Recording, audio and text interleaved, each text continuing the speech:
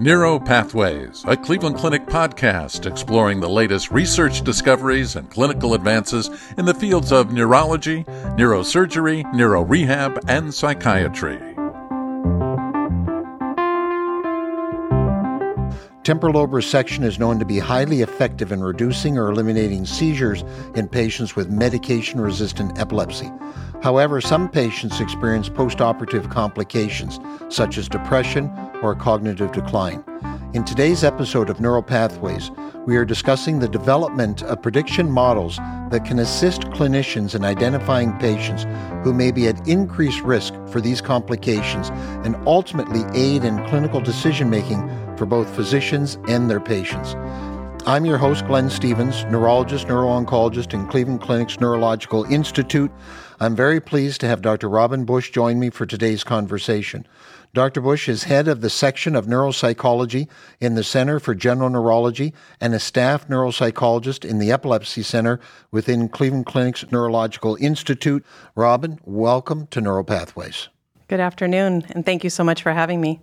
So, Robyn, just for our audience that's out there so that we can all know you a little bit better, just give us a little introduction to your background, how you ended up coming to the Cleveland Clinic, and your interest in neuropsychology. Well, I'm a clinical neuropsychologist. I did my graduate work at the University of Cincinnati, and then did an internship down at the James Haley VA in Tampa, Florida. I originally hail from Los Angeles and had planned to go back home, but came to the Cleveland Clinic to do a postdoc, fell in love with neuropsychology and working with epilepsy patients, and then joined the Epilepsy Center after I completed my postdoc. Well, great. Well, we're glad to have you here. Thank you so much. And all the great work you're doing. You know, when I trained, terminology changes. When I trained, we always used to call the medications that we would use to treat seizures and epilepsy anti-epileptic drugs. And of course, even though I'm getting old, I'm okay to change. And now I know that we should call it anti-seizure medications. And in general, anti-seizure medications are good for controlling seizures. And, there's been a lot developed in the 30 years that I've practiced. I mean, when I read reviews, it says greater than 20, but I'm pretty sure it's getting closer to 30 medications. But sadly, despite that, my understanding is that about 30% of patients have drug-resistant epilepsy. Which, as you know, we sort of define as failure of two adequate medications. So we need to look at other options, which is where you come in your area, and that is surgery. And at the Cleveland Clinic, we do a lot of epilepsy-based surgery. So tell us about epilepsy-based surgery and some of the issues and potential complications and why a neuropsychologist needs to be involved in patients that have epilepsy-based surgeries. Yeah, so neuropsychologists are a part of the epilepsy surgery team. Really, our role is to characterize patients' cognitive strengths and weaknesses prior to surgery, and to help predict what types of issues a patient may have after they undergo epilepsy surgery so that a patient can be counseled appropriately and it can inform clinical decision-making in terms of determining the best treatment option for the patient. So, talk to us a little bit about your predictive models. What kinds of things do you look for in your predictive models? So the models that we've developed to date have addressed the most common issues that patients experience following temporal lobe resection. And so to date, we've developed models for verbal memory outcome, for naming outcome, and also for mood outcome or an increase in depressive symptoms. And so all of the models have taken information gleaned from the literature regarding the risk factors for these different types of outcomes and really tried to consolidate them into multivariable models that can take numerous risk factors into account simultaneously and help the clinician to predict the likelihood of a decline in an individual patient, given their unique clinical and demographic characteristics. So I take it you could then put into a computer various parameters and then it would tell you the likelihood that somebody will have a specific abnormality, or what do you glean from it? Yes, that's exactly right. So what we've done is taken large cohorts of patients who have undergone temporal lobe surgery in the past, who have completed neuropsychological evaluations before and after their surgery, And then we look at a host of different risk factors and put them into logistic regression models to try to determine the best combination of variables that will give you the most accurate prediction in identifying someone who declined versus someone who did not. Yeah, I thought when I go see my financial guy and they put my stuff through the Monte Carlo, it gets complicated. But this probably gets fairly complicated, right? Yeah, it can be. Now, what I will say is for the initial models that we developed, we actually tried to keep them quite simple. And so we wanted to use variables that could be very easily accessed so that the models could be widely used regardless of what epilepsy center you're at. So in these initial models, we've included things like age and sex and preoperative cognitive ability, age at onset, duration, these types of variables that should be easily accessible. What we hope to do in the future is include more complicated and sophisticated variables that might help increase our predictive accuracy. And have we learned anything that we didn't expect? Or not necessarily? We kind of had a pretty good idea of what would happen. No, I don't think there was anything that we didn't expect. I think the variables that we knew were associated with postoperative outcome were important. What I think this has really done is help clinicians consolidate risk factors when there's conflicting information. So, for example, we know that preoperative cognitive performance is one of the strongest predictors of outcome, with individuals who have higher baseline functioning more likely at risk for a decline after surgery. We also have known, for example, that individuals whose seizures start later in life or who are older at time of surgery are more likely to demonstrate cognitive declines. The difficulty as a clinician is to consolidate these factors when they're contradictory. So what do you do if some of the risk factors the patient would be at high risk and some they would be at low risk? It can be very difficult to determine how to weight those different factors. And so what these nomograms or prediction models will do is consolidate all of that information to tell the clinician the probability that their patient is likely to have a decline on whatever specific cognitive measure of interest. And do you have cases where patients are having so many seizures that it's affecting their cognitive function? They're on so much medication that when you do, you predict that they're going to have a certain outcome, yet when their seizures stop and they're on less medication, maybe there's a benefit there. So I can see how it can get a little complicated. Yes, exactly. You've hit the nail on the head. There are certainly a number of factors that can contribute to cognitive function in individuals with epilepsy. Not only the seizures themselves, but the medication side effects. Oftentimes there's mood or attention difficulties that come with that as well that can impact cognitive function. At this point, the models are pretty simplistic and sort of use some of those basic variables. But you are correct that if patients are rendered seizure-free, able to come down on some of their medications, oftentimes their attention may be better, which can help with other cognitive aspects as well. And are these models specific for temporal lobe epilepsy? What about extratemporal epilepsy? Different models, things you're working on? Yep. So all of the models we've developed so far are in temporal lobe epilepsy because that is the population of patients that is most likely to demonstrate a change in cognition following surgery, and that's the most common type of epilepsy surgery. So we have the largest data sets in patients who have undergone temporal lobe resections. But we do hope to extend that to other types of epilepsy surgery as well as so far we've mostly focused on adults, but we do also plan to develop models for children.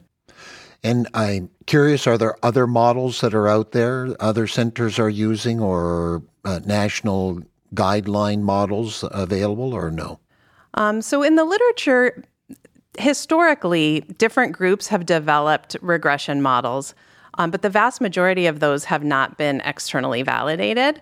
And oftentimes they'll include variables that are specific to that center. So maybe a particular fMRI protocol or a particular test that may not be used more widely. So the goal here was to develop models that, as I mentioned previously, included variables that were accessible at any center. And then we also externally validated them in a large cohort of patients from 6 other epilepsy centers in the United States and Canada to try to increase the generalizability of the model and the utility so that other centers could also use it.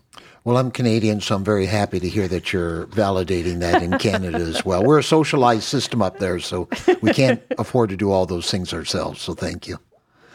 Are these prediction models available then to other, I'm sitting at a hospital a state away and I'm thinking, boy, this sounds good. Can I get access to this? Yes.